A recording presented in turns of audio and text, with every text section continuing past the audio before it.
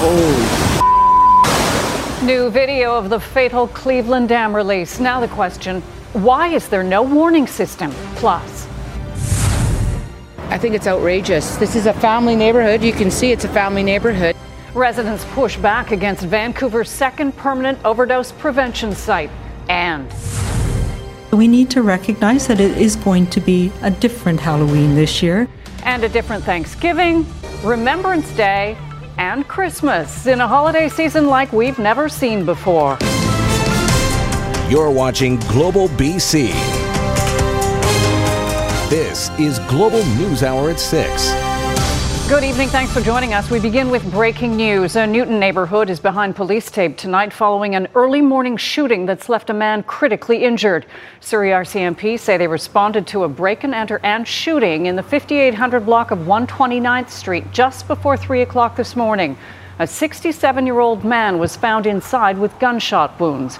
He was taken to hospital in critical but stable condition. Investigators are now trying to determine if this was a targeted shooting. There was cop cars all lined on the inside of our complex. I saw the cops going through the front yards of our complex, down a couple of houses down from our neighbors, and they were looking for something with their flashlights, and we don't really know. And then this morning, our whole area was taped up all the way up until that street over there, because the cops are always in this neighborhood.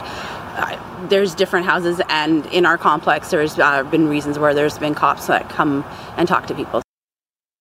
We did bring in the integrated police dog services who were able to initiate a track. However, they were unsuccessful in fully being able to track and apprehend our suspect. We do have a vague description of this person. They were described as being a large man, tall, skinny, and wearing dark clothing, black shirt and black pants.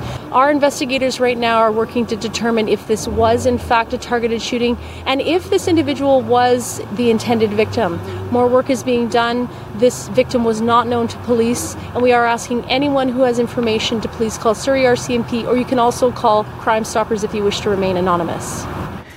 And Surrey RCMP are still gathering evidence at this building at 82nd Avenue and 124th Street. Officers have been set up in the area for several days after executing a search warrant. Police won't confirm if they're investigating a possible drug lab. We're getting a new perspective of that unscheduled and unannounced release of water from the Cleveland Dam, an accident that's left one man dead and another unaccounted for. As witnesses provide video of the wave of water, questions are rising about why there's no warning system to alert anyone who happens to be downstream. Julia Foy has more.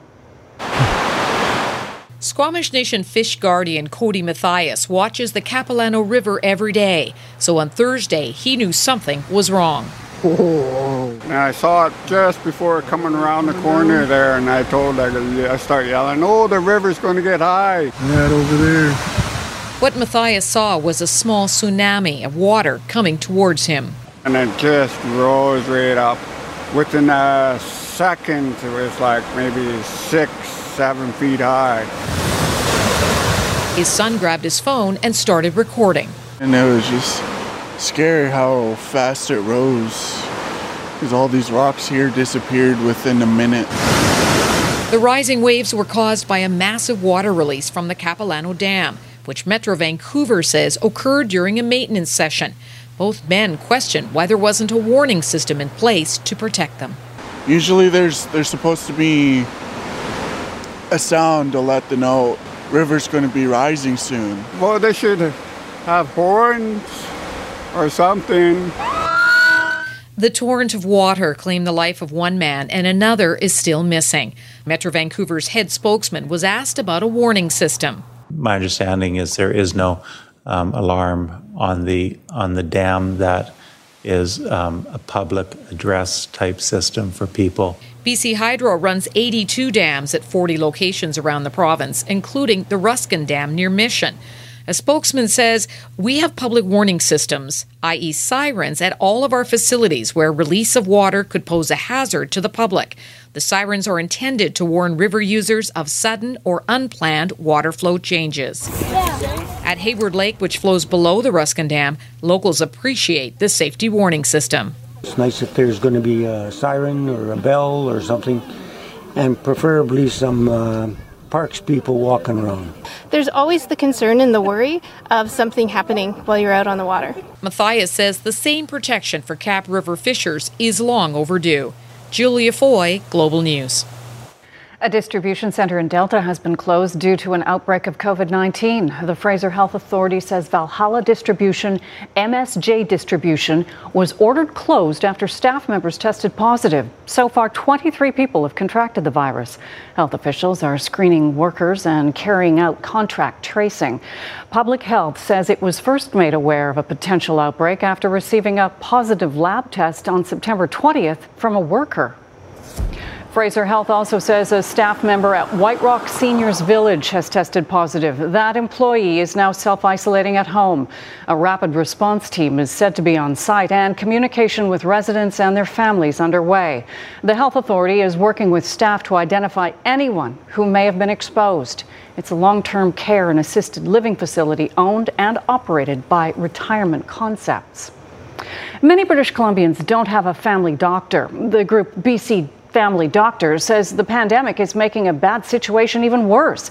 As Nadia Stewart reports, it's calling on greater support from the province so family physicians don't burn out or decide to leave their practices altogether.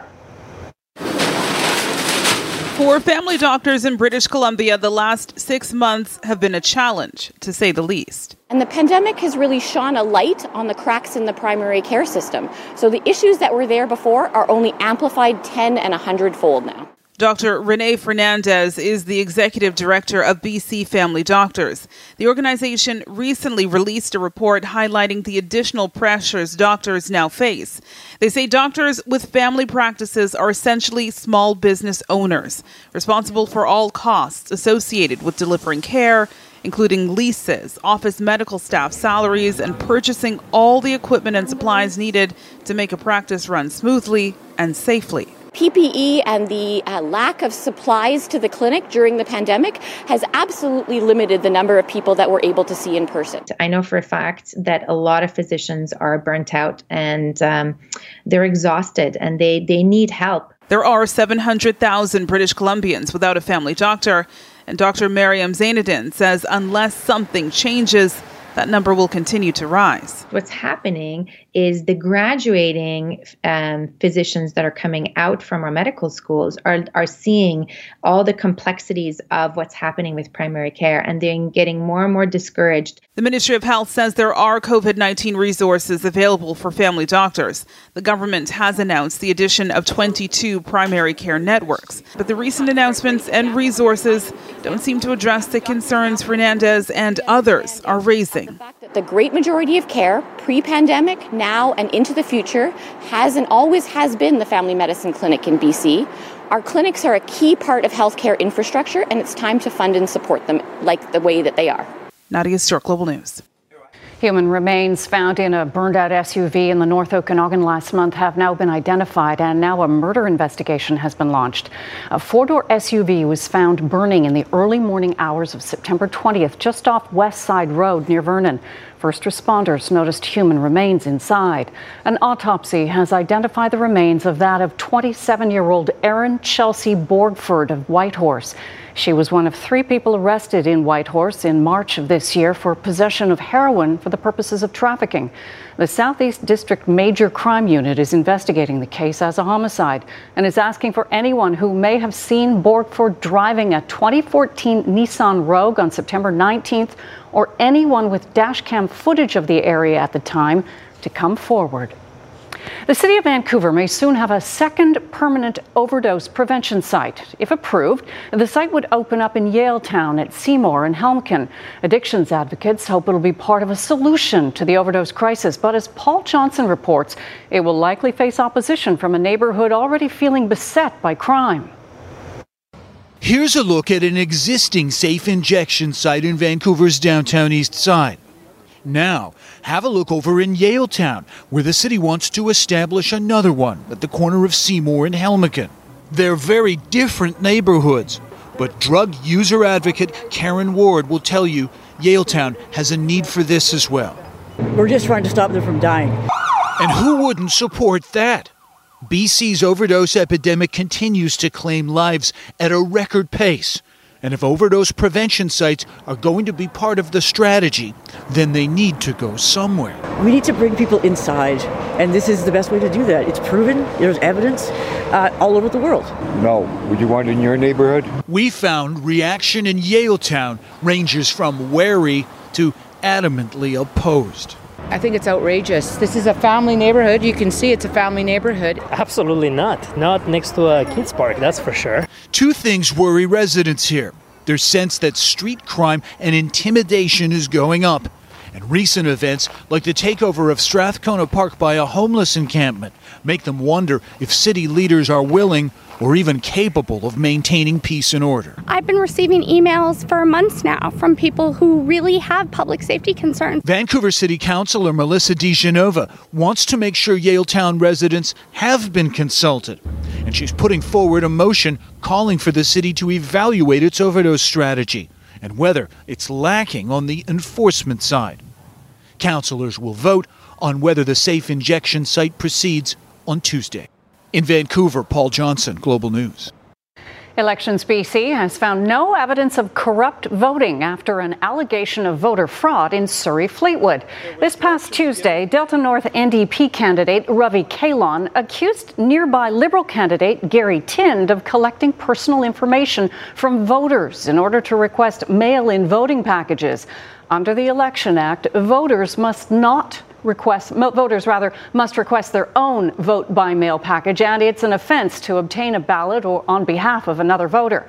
Elections BC has since spoken with all parties involved and says no evidence of improper vote by mail package requests was found. For more on this, let's bring in Legislative Bureau Chief Keith Baldry. Keith, what do you make of this? I'm not terribly surprised, given the fact that we are now embarking on a whole new journey when it comes to mail-in voting. Right now, almost 500,000 people have requested mail-in ballots. So we're engaged in a voting exercise, the likes of which we've never been through before. I think 6,000 people voted by mail in the last election. So there's going to be some problems. There's probably going to be other allegations down the road because, again, I don't think a lot of people are familiar with the rules that are associated with mail-in balloting because we just actually don't do it very often. Nevertheless, Gary Tind, today we caught up with him. He's demanding an apology from the NDP. He thinks this was a bit of overkill and exaggeration on their part. And Ravi Kahlon, who was one of the MLAs at the center of this for the NDP, says he still thinks there's some questions that need to be answered. This is an overreaction, and that's what the NDP is good in doing. They've been just accusing people so they can not focus on these elections and try to divert their intentions and basically distract people from doing the good job. We still hope that the campaign, Gary Tind's campaign, and Mr. Wilkinson will share with us what the candidate knew around what his volunteers were up to in this chat group. And so we're still hoping that they'll clear that up. But again, we're pleased that Elections BC hasn't found any evidence that anyone voted illegally, but still some unanswered questions out there. And again, given the enormous number of mail-in ballots, currently sitting about 500,000, likely to get as much as 800,000, Colleen, I think there's probably going to be other problems, procedural problems, snags, snafus associated with this, because again, we've never really experienced this before. That many people voting by mail. And again, a reminder, we're likely not going to know the results of the October 24th election on election night, because all those ballots won't be counted for weeks after that. And if it's a tight race, the outcome may be in abeyance for some time until those ballots are counted. No one said democracy was easy. Thanks, Keith. Nope. Okay. Elsewhere on the election campaign trail today, leaders of two parties sparred over an environmental pledge. The Greens' Sonia Furstenau introduced 3 of their candidates while campaigning in Victoria today. The party has been able to put up candidates for 74 of the 87 ridings. The nominations closed on Friday. Furstenau took issue with the NDP's pledge to create net zero carbon emissions by 2050, saying it isn't possible because of the LNG project. But NDP leader John Horgan refuted that this afternoon while campaigning in Revelstoke. Including LNG Canada, emissions from oil and gas introduction would exceed BC's 2050 target by 160%, even if emissions from the rest of the economy were reduced to zero by 2035. Our climate action plan was created with the Green Party caucus. We worked with the BC Business Council to ensure that industrial emitters understood that we needed to reduce emissions in that sector. We need to reduce emissions in transportation. We need to reduce emissions in our homes and our buildings. And we put in place plans with the Green Party caucus to achieve those goals. Liberal leader Andrew Wilkinson had no scheduled appearances today, but the party released its entire list of nominees. Both the Liberals and NDP have candidates in all 87 ridings. A person has been killed in a motorcycle crash in Langley. It happened at around 8:45 last night on the northbound on-ramp to the Golden Ears Bridge. Witnesses say it appears the motorcyclist hit the railing and was thrown from the bike. The motorcyclist landed on the road below the on-ramp and died at the scene. Speed is believed to be a factor in the crash. Investigators are asking any witnesses who may have information or dash cam video to contact Langley RCMP. A driver with a learner's permit was taken off the road along with their car in Burnaby last night. RCMP say this Audi was pulled over going 118 kilometers an hour in a 60 zone. That is. Mounties say the driver was solo without supervision and on their phone when officers pulled them over. Well, with Thanksgiving fast approaching and Remembrance Day, even Christmas Day on the horizon, BC's top doctor is reminding us all to keep our social circles small or virtual. As Kristen Robinson reports, Halloween events are underway as the province awaits Dr. Henry's guidance to ensure a happy and healthy holiday season. Sir, all the coins! Pumpkin Patch 2020 proving to be quite the ride. Everyone on board with pandemic protocol. We take it for granted. We've taken it for granted all these years, and this year it's just so special. We're very lucky in a way because we have the perfect social distancing farm, nearly 30 acres. Fantasy Farms in Chilliwack playing the field with this year's event, complete with COVID-19 contact tracing and sanitizing. The outdoor activities here, a hint of what October 31st will be like. We're planning to go trick-or-treating, and I know most of the people in our neighborhood are, with precautions, of course. Not the way it used to be, yeah. Not running up door to door. So Halloween, we're just going to do a family party at home. We need to recognize that it is going to be a different Halloween this year. Scenes like this may be the ghosts of Halloween's past. Dr. Henry urging trick-or-treaters to keep their distance, stick with immediate family or close contacts, and avoid neighborhood gatherings. We need to scale it back, keep our numbers small. There is still absolute limits on people, and that's 50, but many of these, 50 is too many. We say trick-or-treat. Keeping in mind that many don't want strangers at their door during COVID, the province now finalizing guidance for Halloween, Thanksgiving, and Remembrance Day. With a crowd of more than 15,000, Vancouver's Victory Square Remembrance Day service, an annual tradition since 1924, may be virtual. The city halting all official celebrations until further notice. Ho, ho, ho! Merry Christmas! And no Santa lap visits this December. Cadillac Fairview Malls offering virtual meetings with the big guy or the real thing 2 meters apart. I was just looking, this is a good way to do Santa too. The farm's Country Christmas will include online video chats with Santa. You caught me! Kristen Robinson, Global News. The Green Party of Canada has chosen a Toronto lawyer as its new leader. The next leader of the Green Party of Canada, Annamie Paul. Annamie Paul won a bare majority in 8 rounds of voting, defeating Dimitri Lascaris. Paul succeeds Elizabeth May, who stepped down last fall after leading the party for 13 years. Nearly 35,000 people were eligible to vote, almost 10 times the turnout in the last leadership election from 2006. The party says nearly 24,000 ballots were cast. As of today, the CN Tower has temporarily closed its doors due to COVID-19. A statement released last night says it's to, quote, do our part to prevent the spread of COVID-19 and hopefully help flatten the curve. The statement goes on to say it looks forward to reopening when it's safe to do so. New public health measures kick in today in Ottawa, Toronto, and the Peel region that will see restaurants, bars, gyms, and similar facilities face tougher restrictions, including capping the number of people allowed indoors.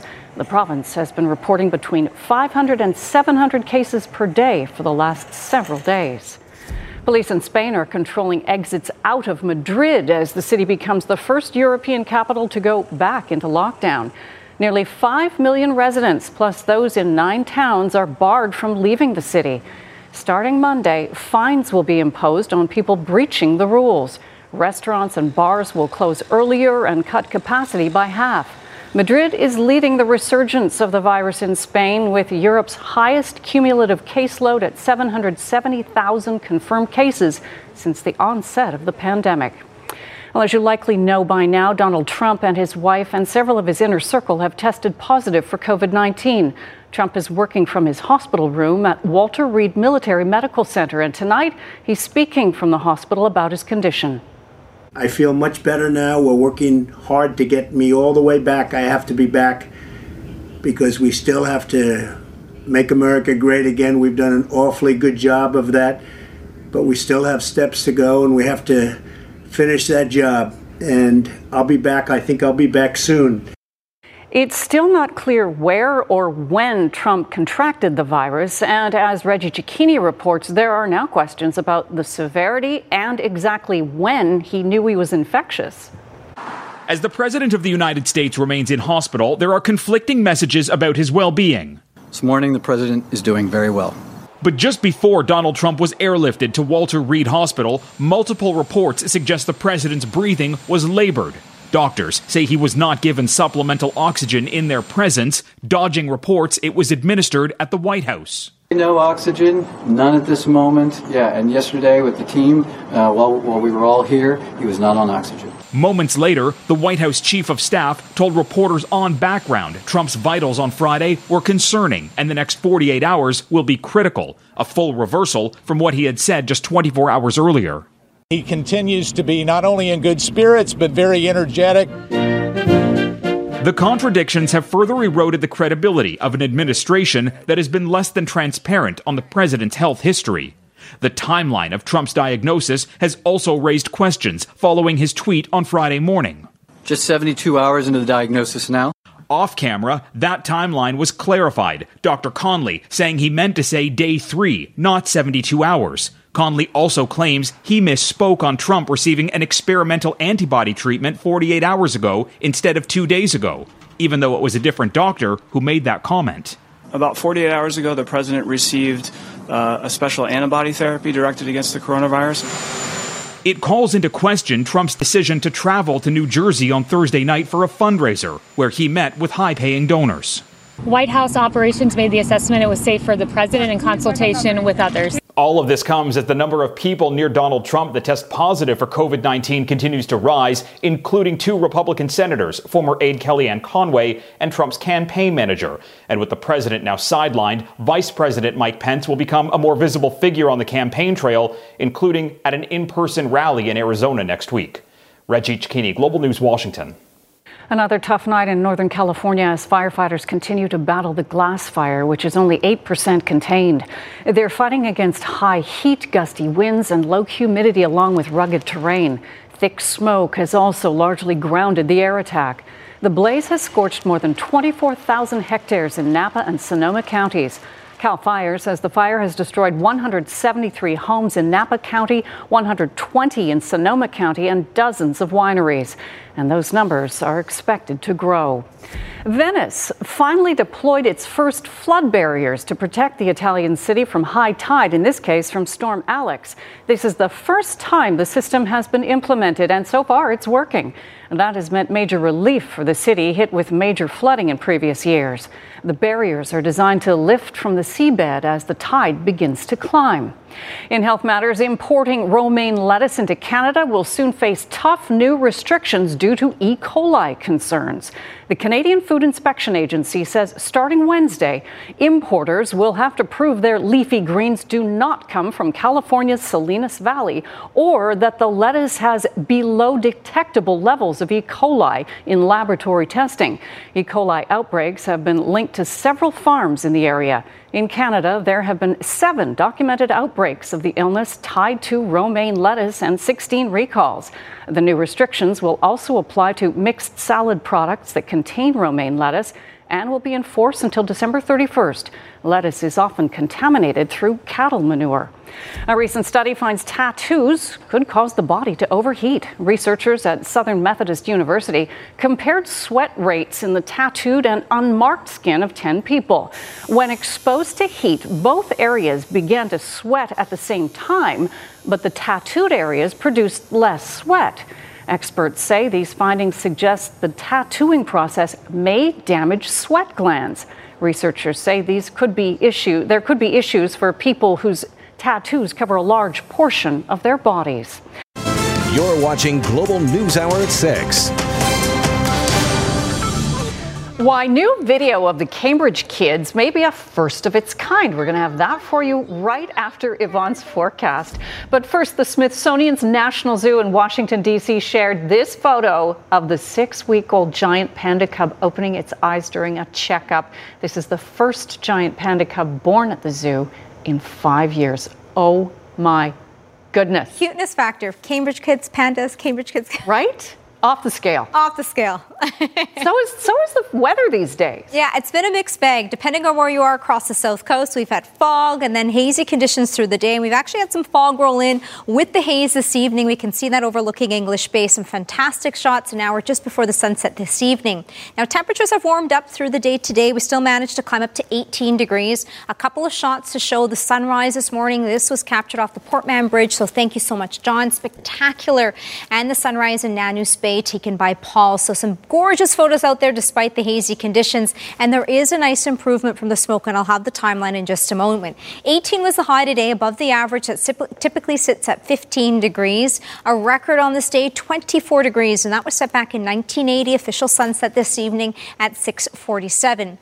Tonight, we're going to see the fog developing once again. We've got a fair bit of cloud cover. It'll cool off down to 11 degrees. Tomorrow, it's cloud cover. Even a slight chance to see an isolated shower. A greater chance will be for eastern sections and stretching into the Fraser Valley. Whistler will be included within that. Temperatures tomorrow, though, still climbing up into the upper teens with 17. So we've got a weak front that is going to push in across the province. A nice and much-needed change. It'll hopefully clear out some of the smoke across the region, and it'll likely be on Monday that we'll start to see some of that fresh air across the southern half of the province. Now, for the northern half of the province, it'll be drier through the morning hours, and then the precipitation and moisture picks up. It'll be late in the day, and then some of the heavier rain will be pushing in on Monday. So a heads up for the northern half of the province, and that'll move in across the central interior as well. Most areas by Monday across the south coast, we've got a bit of a westerly flow that is going to kick in. So we are going to see some of that smoke clearing across the region. So here's a smoke forecast, but looking ahead towards tomorrow, with that system that is going to move in, and then on Monday,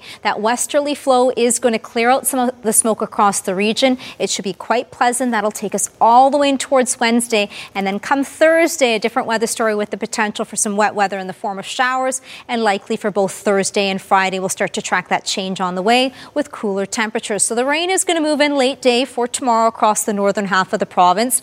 Breaks across the northeastern corners. A few isolated showers across the central interior. The Columbia could get clipped as well. Much of the southern interior for tomorrow will start to see an increase in cloud cover, and along the south coast, the northern and central half of the island, we'll be looking at a mainly cloudy sky, a chance of showers, eastern areas, and that'll stretch into the Fraser Valley. So it is going to be unsettled for the day tomorrow, but there is going to be an improvement in the air quality. And as we look ahead towards our Monday, especially those with respiratory issues, it'll likely start to really clear out from Monday onwards. Tuesday, Wednesday, pleasant, fantastic conditions, and then a bit of a change on the way with the chance of showers. For tomorrow, though, more cloud cover, temperatures up to 17. Colleen? All right. Thanks, Yvonne.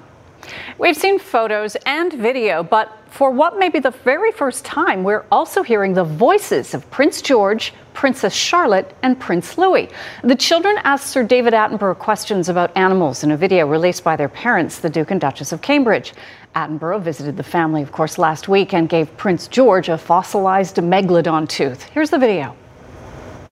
Hello, David Attenborough. What animal do you think will become extinct next?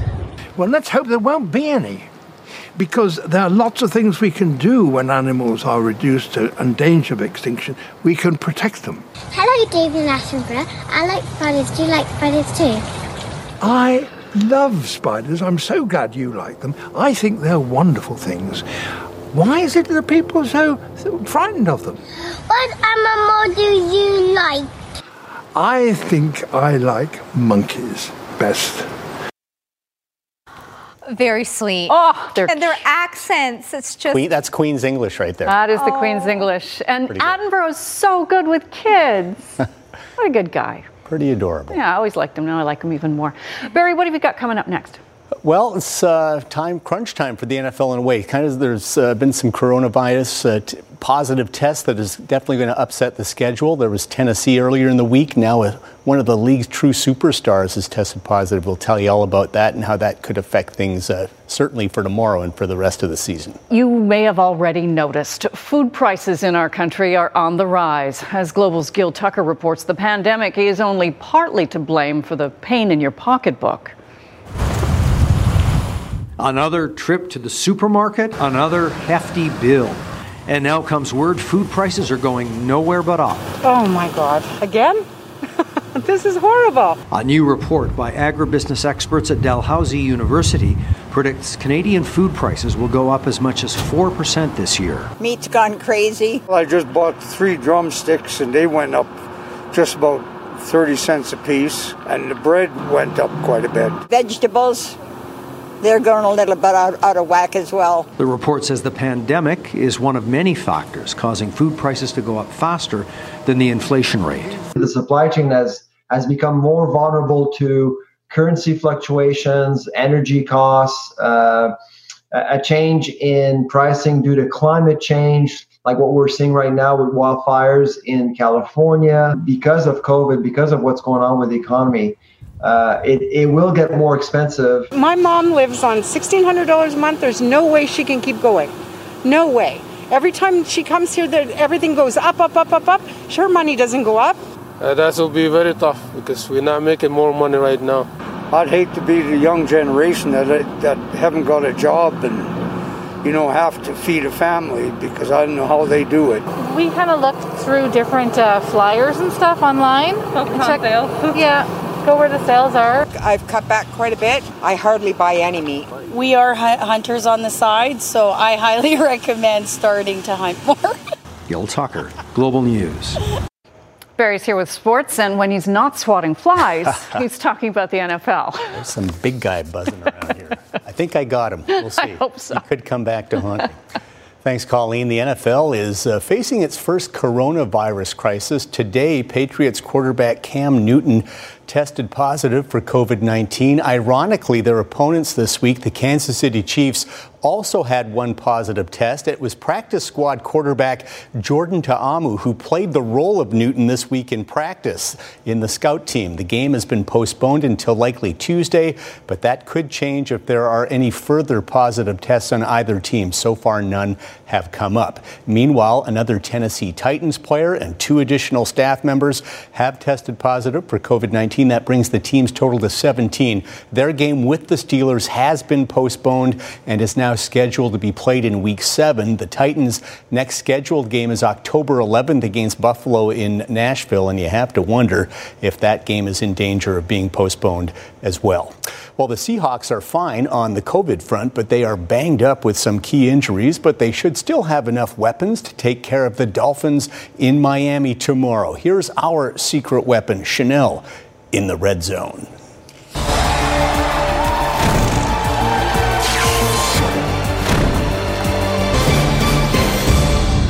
The last time the Seahawks started a season 3-0, they went on to win the Super Bowl. While they've won back-to-back thrillers, there is concern on the horizon for this squad. We'll get to that in just a bit. Now, on Sunday, the Hawks head east for a morning matchup against Miami, looking to improve to a perfect 4-0.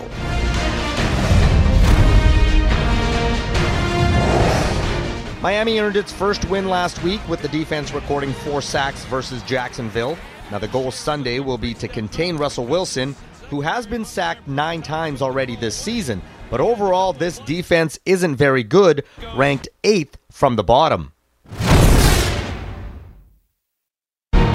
The veteran quarterback threw for 2 touchdowns and ran one in himself last week. Now, Ryan Fitzpatrick doesn't have a deep receiving core, but he does have to find a way to take advantage of an injury-riddled defense that has some big holes. Tyler Lockett and DK Metcalf have combined for 7 touchdowns so far. Now, Metcalf's big play-making ability and Lockett's efficiency makes them nearly unstoppable as a tandem. And Russell Wilson's 14 touchdowns in his first 3 games is a new NFL record. The MVP favorite may be forced to continue this torrid pace as he looks to rip apart the Dolphins' secondary. But here's where the problem lies. No defense in NFL history has allowed more passing yards in the first 3 games of the season than the Seahawks, an average of 430 yards per week. And what's worse, Seattle is the most injured team in the league with almost 20 players on the injury report, including safety Jamal Adams and running back Chris Carson. Seattle is favored by 6.5 and is 3-0 against the spread so far this season, but the Hawks haven't won in Miami since 1996.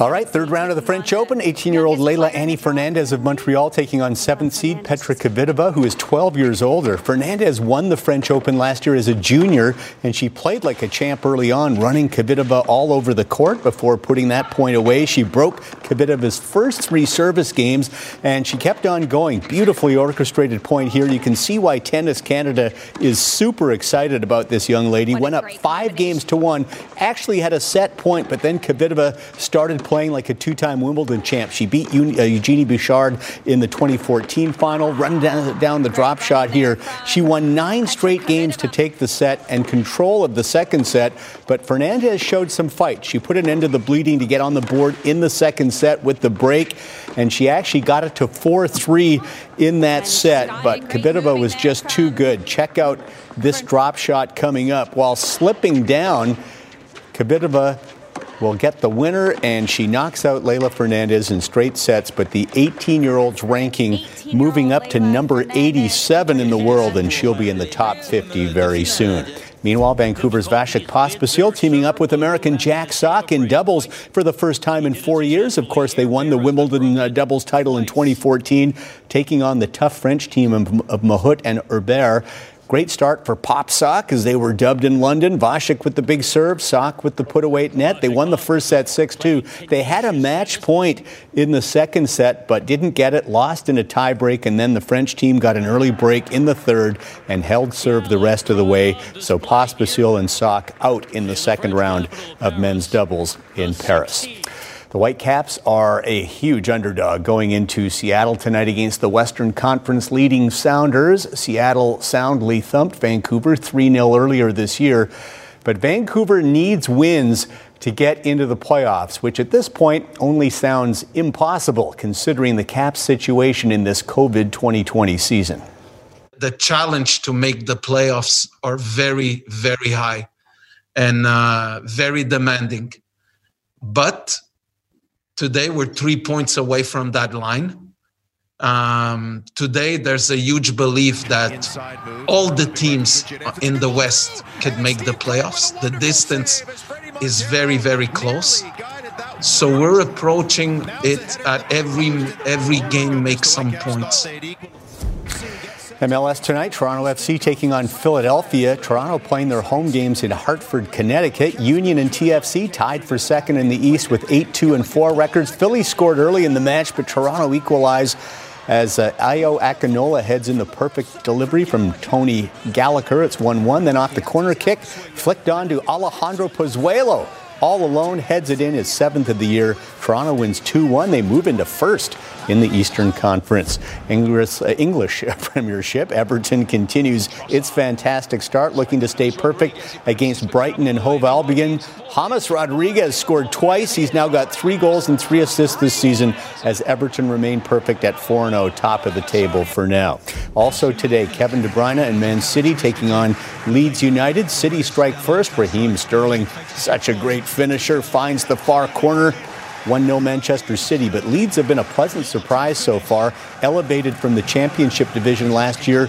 Rodrigo with the equalizer, Leeds with the 1-1 draw. They're 1-1 record through 4 matches, currently in 5th place. North Delta's Tristan Jarry has signed a new 3-year, $10.5 million contract with the Pittsburgh Penguins. The 25-year-old played a career-high 33 games, had a solid 2.43 goals against. He also played in his first All-Star game this past year. With Jarry's new deal, it's likely that the Penguins will trade Matt Murray. Third round of the Sanderson Farms Championship from Jackson, Mississippi. Sergio Garcia, now 40 years old, still one of the best ball strikers in the game.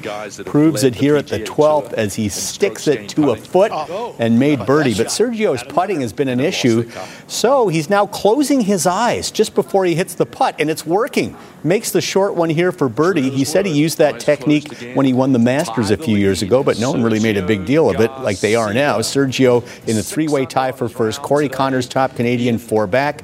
Roger Sloan is at 7 under. Nick Taylor won this tournament 6 years ago, but he missed the cut, not playing the weekend. And LPGA ShopRite Classic from New Jersey. Canada's Brooke Henderson made a big move today. She had 7 birdies on the day, just 1 bogey. Birdie here at 18 to finish a 6 under 65. Tied for the low round of the day. She's in 7th, 10 under, 5 shots behind leader Mel Reid of England. Final round goes tomorrow. And I'm going to try my next sportscast with my eyes closed, see if I have a little better luck. We hear lots of lost animal stories, but this one is quite amazing, and it has a happy ending, which counts. Timon is a 12-month-old border collie. He was herding sheep with his owner when he suddenly disappeared. People started looking for him right away, but couldn't find him. They had to search a very large area where there are many cracks in the ground. So after 10 days, the owner thought Timon was dead, but decided to look further anyway. That's when they found him. They had to use a rope and a ladder to bring him up. His owner says it's hard to describe the moment when she finally found him, but joy would be close. Aww. Always nice to have that happen. Oh, good ending. It is. It's sweet. Happy ending to our forecast tonight. Looks good. Yep, we got some cloud and then some sunshine. The fog, or the smoke rather, will clear out on Monday. Sounds good. Thanks so much. Thanks for watching us.